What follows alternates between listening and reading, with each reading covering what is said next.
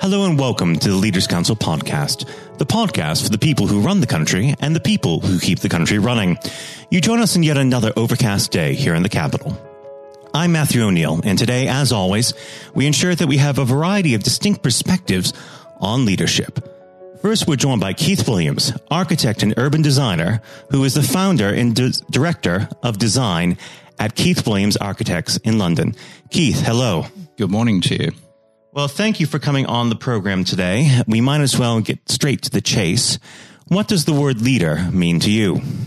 Oh, leader. Well, for me, it's about giving direction. It's about creating a vision. It's about having some sense of how you get from where you are today to where you wish to be, whether that's a company or, in my case, whether I'm designing buildings, reshaping the environment, and so on and so forth. But having a clear vision, some sense of how you get there, and having the vision and drive to take people with you on that journey.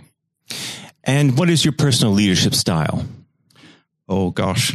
You probably ought to ask other people for that. But no, what I try to do is I try to hire very clever people who work with me and who can support the vision, and collectively we share we share the vision, I guess, or at least I try to make people share the vision so that it is a common collective journey to the end goal. So you try and form a real collaborative sort of workspace. Yes, but of course, in the end, you are the film director, you are the conductor of the orchestra. So well, to paraphrase Harry Truman, the buck stops with you. Correct. So you give it drive, you give it shape, you give it direction, and you take people with you on that journey, yeah. Let's go back to the very beginning of your career, the start of your working life. When you first started in work, was there any particular individual or circumstance that formed the way that you lead today? That I lead? No, do you know, I think it's a discovery. I mean, I suppose leaders, most of us would have a sort of natural aptitude. I suppose we tend to be slightly forward in our approach to things, not too afraid of the limelight, and enjoying being there most of the time. And so did I ever go, so by extension, did I ever go on any formal leadership training? I don't think I did. I think it's something that, ability to organize and ability to take things forward, I suppose, is something that, came relatively easily. But of course, you're always looking to try and improve and enhance what you do. But was there any individual who made you the man that you are, as it were? I suppose in terms of immediate mentors, I used to work for a very distinguished architect, Sir Terry Farrell, and he was very clear in terms of where he was going. And yes, I learned a lot from him, for sure. Now, within your own practice, do you have any formal mentorship programs, or do you just take people under your wing?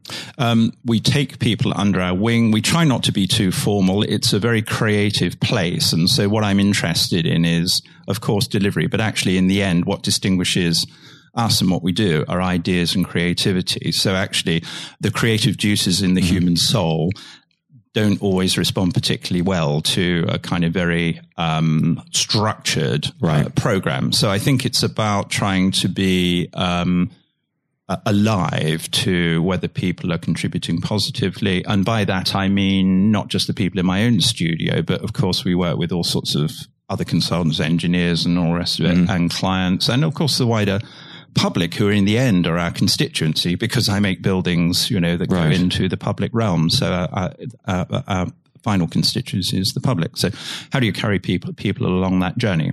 Not formally, although there are formal processes. I find they don't often very suit, and we tend to be very bespoke in the way we approach these things.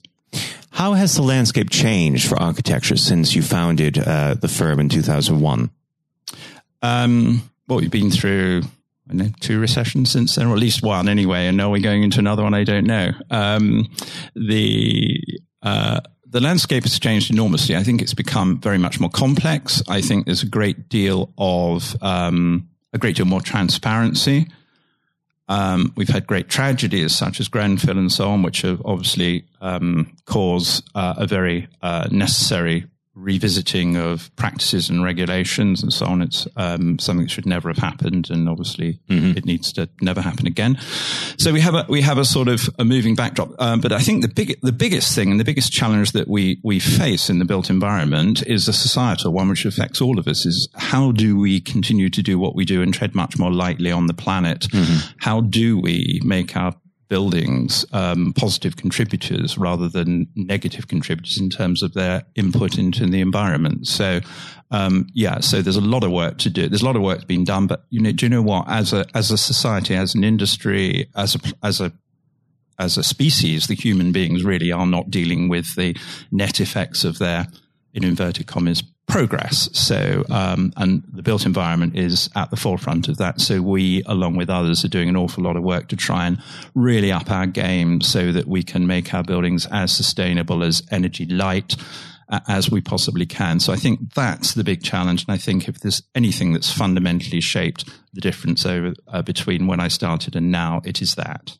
Are there any answers for the built environment lying in the past?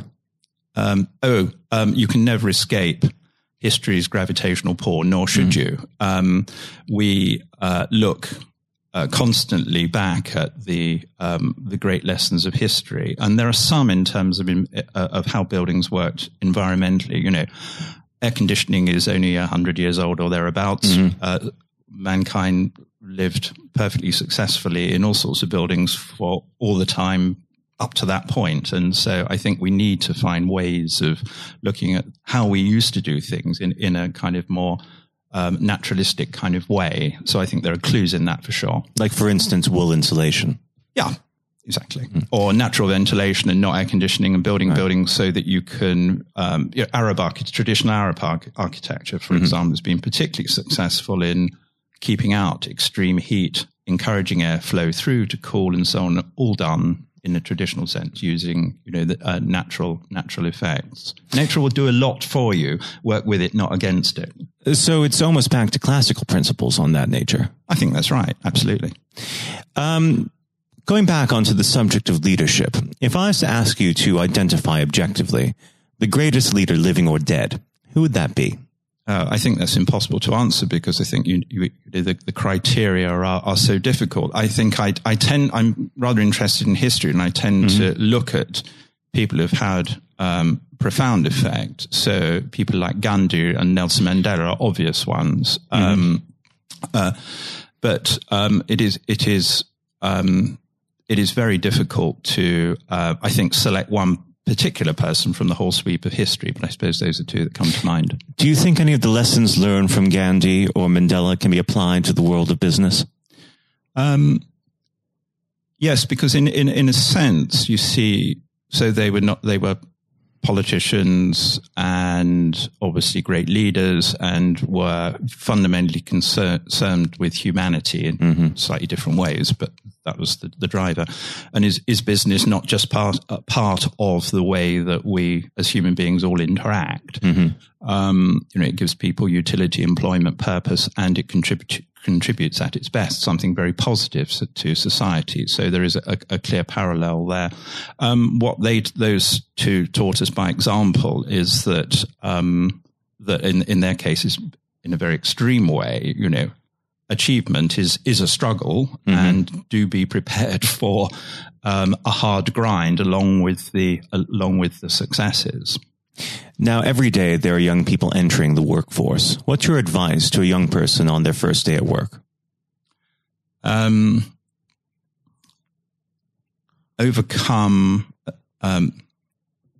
Realize that this is, I suppose, I was going to say overcome initial concerns, nervousness and fears, but actually I think realize that this is the first step of your of the next 40, 50 years of your working life. So remember it, because it won't come again. Now, of course, a big part about being a leader in business is dealing with people, and people, unlike nature, is not infallible. They do have their own foibles, and sometimes they're not always at their best. How do you resolve conflict within the workplace?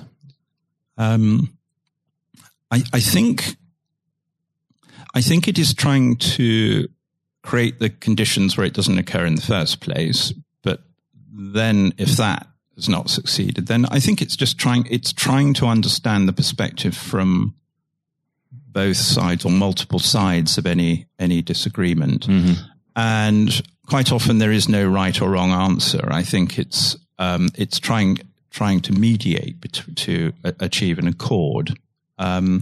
But I mean, I suppose I'm quite lucky because everyone in my studio is highly educated, highly trained, mm-hmm. and we all share an enthusiasm, a thrill, and excitement for what we do, which is the designing of buildings and the making of buildings. So this, in our circumstances, internally is very rare. The relationship between the construction industry and architecture and designers is well known to be sometimes harmonious and sometimes not. Mm-hmm. And I think trying to remind people in those circumstances that disputes seldom solves anything, and that reminding everybody of the core purpose of delivering a particular project should oversail any kind of personal dislikes or personality clashes and so on and so forth. So I think one has to sort of try and park all that and keep the idea or keep the focus on the principal idea, which is the kind of the creation or the objective of the business, which is to create amazing buildings. Now, unfortunately, our time together is very quickly drawing to its close. But before I let you go, what does the next 12 months have in store for Keith Williams Architects? Well, I think exciting times, and we've got a number of projects under construction. We're building a new cultural centre out in the west of Ireland, and private house and various apartment buildings going up. So that's very exciting. Obviously, we have as a backdrop coronavirus, which is seeming to overshadow quite a lot of things. We hope that no one else suffers from this, and mm-hmm. that it all beds down and we can get back to normal, because obviously there are many implications of that, not just in trade, but obviously in human suffering. So we want to kind of, hopefully the authorities will bear down on that and solve it, and then we get that behind us and we can move on with mm-hmm. our core objective, which is to go on designing and creating amazing buildings. Well, Keith, it's been an absolute pleasure discussing leadership with you, and I very much hope to have you back on the show at some point in the near future. Keith, thank you. My pleasure. That was Keith Williams, founder and director of Keith Williams Architects. And now, if you haven't heard it before, is Jonathan White's exclusive interview with Lord Blunkett. We're joined today by David Blunkett, Lord Blunkett, former Home Secretary, former Education Secretary. David, thank you very much for joining us today. You're very welcome. It's always a pleasure, but since we are talking around the theme of leadership, it would be remiss of me if we didn't start with the leadership election going on in the Labour Party. Apart from, I'm sure, your delight that a certain someone is leaving a post, what are your thoughts on it so far? Well, I think the party membership are going to make a very clear decision. Are they in the stands watching, or are they on the pitch playing? And if they want to play, then the two candidates that are in for the future are Lisa Nandy and Keir Starmer. I'm personally backing Lisa because I think she's a brave woman with a tremendous amount to give. She's got really good, positive ideas. I like them because they're about building from the community rather than command and control from the centre. They're about a new form of social democracy and socialism rather than trying to replicate a failed past. And she can reach out to people that others can't. So I'm giving her my backing. I think Keir Starmer is very professional, very able, and presents extremely well. And I hope that one of those two actually come through in the election on the 4th of April. There has been a lot of criticism, especially from four candidates a little further left than them, who've criticised even the last Labour government as being part of 40 years of Thatcherism. Yes, I think it's really unfortunate, particularly when new MPs come in having seen large swathes of their colleagues lose their seat, to roll up the 13 years of Labour government with everything that I'm so proud of. I mean, we were not neoliberals or anything like it. We were able, in the first 10 years certainly, which I played a part in, to be able to turn the economy around, to invest in health and education, to be able to transform people's aspirations and their hopes for the future. And that included ensuring people got the minimum wage, which we never had before, Sure Start to nurture youngsters from the moment they were born, transformation in the quality of education. And all these things actually add up to helping people to improve and change their lives for the better. And anyone who thinks that's not good and that isn't a government to be proud of needs to answer the question, what shibboleth is it that you would want that would actually have done more to change those lives?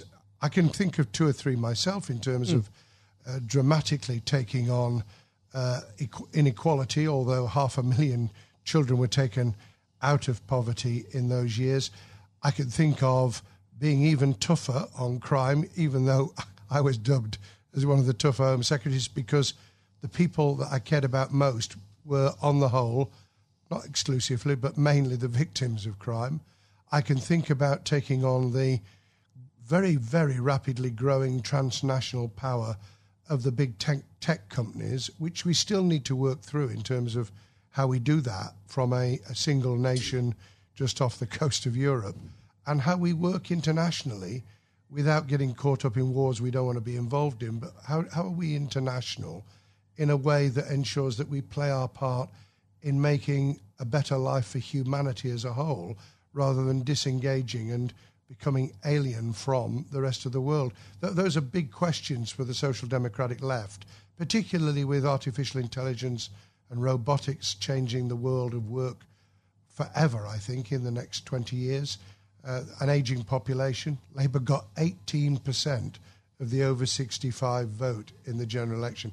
Just 18%. It's staggeringly. It's extraordinary. Staggeringly bad. And climate change, which we all know is going to be either a big gain or a terrific political trauma. We've got to take people with us. No matter which political party it is, the changes that will occur in this decade especially will determine their future ideologies, certainly. And speaking of your time as Home Secretary in government, you worked with so many different individuals of all political stripes and none at all.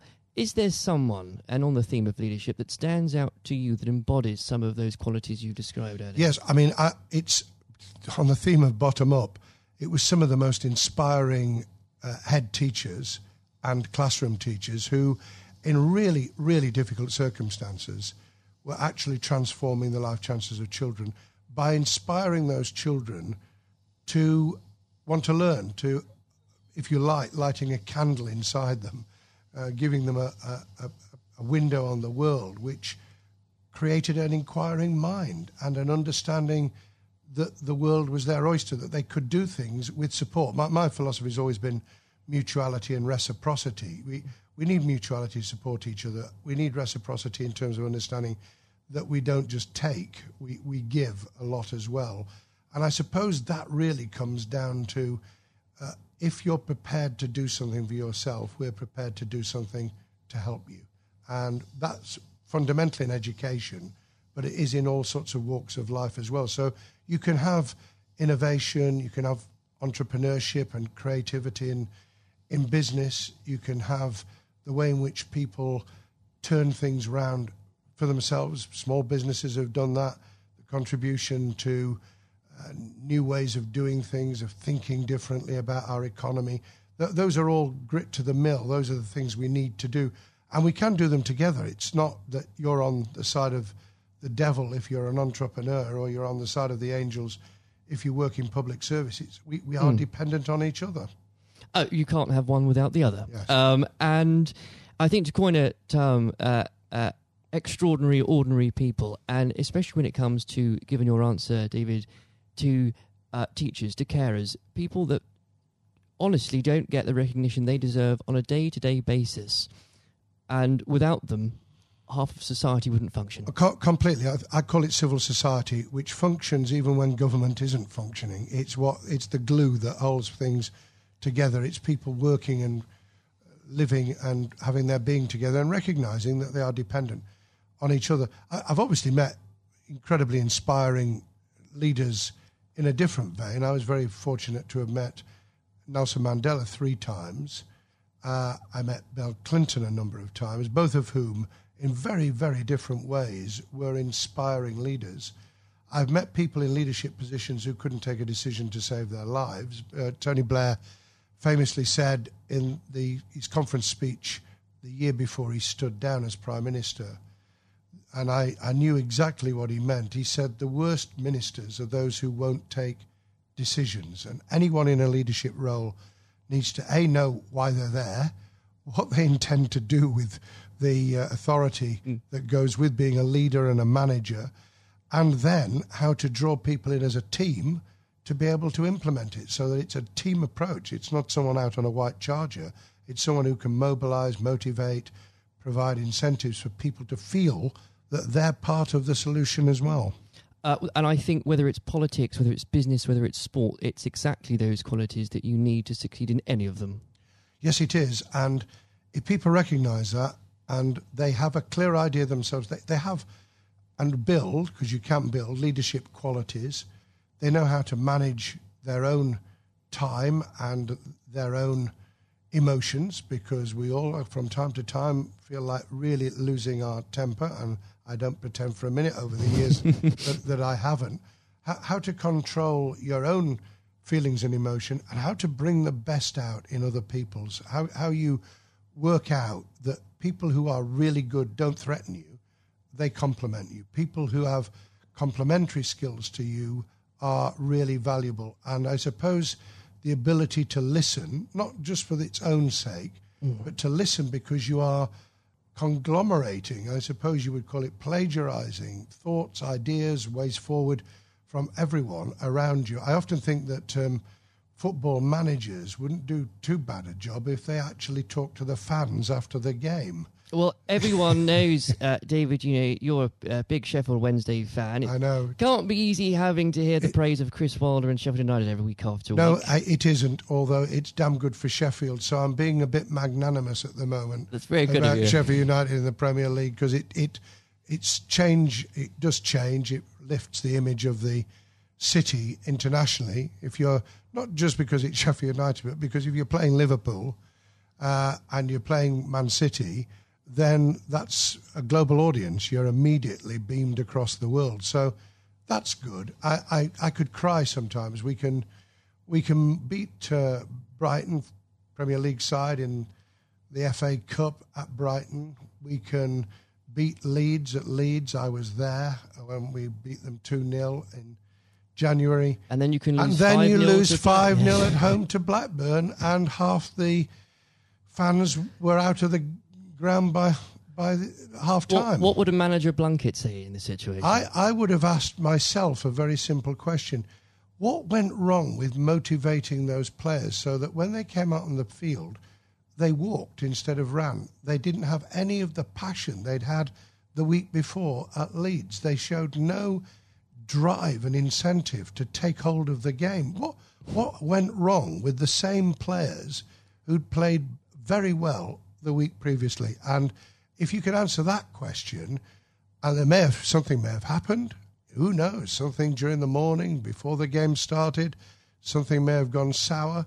You get the answer to that question, and you then start to ensure that we never do this again. Yeah, well, I'm a Chelsea fan, so I'm beginning to feel your pain at the minute. But I would like to pick up on another point you just made, actually, David, about choosing a strong team, people that complement you. A lot of criticism that Theresa May got as Prime Minister was that she tended not to pick, perhaps, the more ambitious, the more ministers that might well challenge her.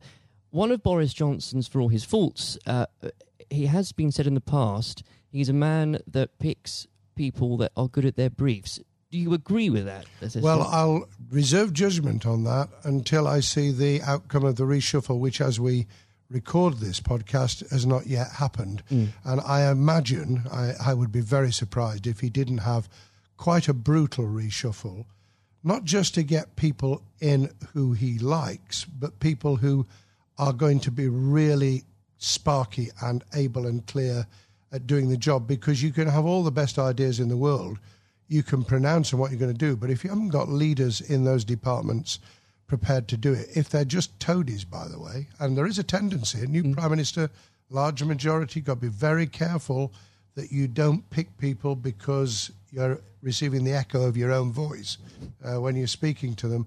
But get able people in. I won't comment on some of the less able, but there are clearly in the cabinet as I speak at the moment people who are really just not up to it. I mean, incidentally, anyone who won't be cross-examined by decent journalists on the BBC, who've changed their minds recently about Sky, isn't worth their salt.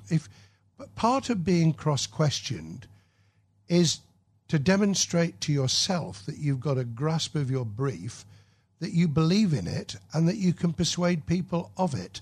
And if you can't do that under real cross-examination rather than sitting on the sofa for an easy morning television program, get out of the business. Don't do it. Without a doubt. Yeah. And also, I should add, that is how Leaders of All Stripes earn that respect in the first place. But there is a question, isn't there? And try and answer the questions. That's what I always tried to answer the questions. Or be very good at avoiding them. Either way. The way of avoiding them is to take it head on and say, I'm not going to answer that question, explain why. Quite. And I think that one of the great things about the Leaders Council especially is that it takes and talks to people, again, from all different backgrounds, leading something very different, whether it's a charity, whether it's a business, whether it's in politics. There comes points, though, and David, you must have experienced this, whether as leading Sheffield City Council or as Home Secretary, when people are looking at you for leadership, where do you get your strength from? I think there's something inside all of us. There's a tenacity, there's an ambition, there's a desire to get things done, to make a difference inside you, whether you're in public service, the charities, or you're driving a business that actually says, this is why I get up in the morning. So you've got to have something internal to yourself. The second is the satisfaction you get back, because you do, from seeing things change for the better. You can take pride without being egotistical. There's nothing wrong with being proud of what you do and to want to do it even better. And that's why you need both sharp minds around you. In my case, it was special advisors as well as ministers. I pretty well picked my ministers. Sometimes Tony asked me to take people who I was a little bit iffy about, and we had to meld people into the team. I was able to pick all my own special advisors, and that really did make a difference. But in the end, you've got to like what you're doing. I mean, the people who are unhappy in their skin, it's very difficult to perform if you're in the wrong business or in the wrong department of a business, or if you're really hating teaching, or in politics, you're just in the wrong department. I was very lucky because education and employment were my first loves in terms of what I wanted to do, and I got the job for 4 years. I'd then come to the conclusion that there were really big challenges for us.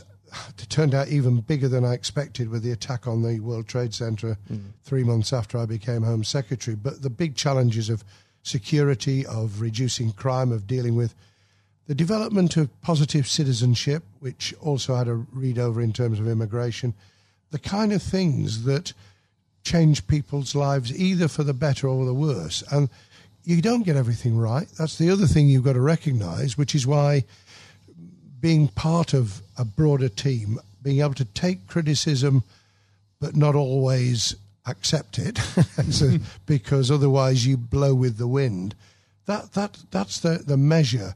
And I think if we can share those traits, those experiences, those different elements through the Leadership Council, if we can get people from very, very different leadership managerial roles and delivery roles to actually be able to share that experience, everyone will gain something from it, because that dialogue will inform, it will avoid people reinventing the wheel, it will take people a lot further than the niche, for good or ill, the niche that they're in at the moment.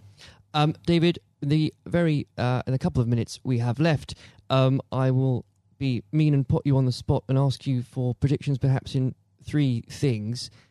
What will happen in the Labour leadership contest? How will the next few months go for the government after Brexit after we leave the European Union on the 31st of January, and where will Sheffield Wednesday finish in the league? Lord above.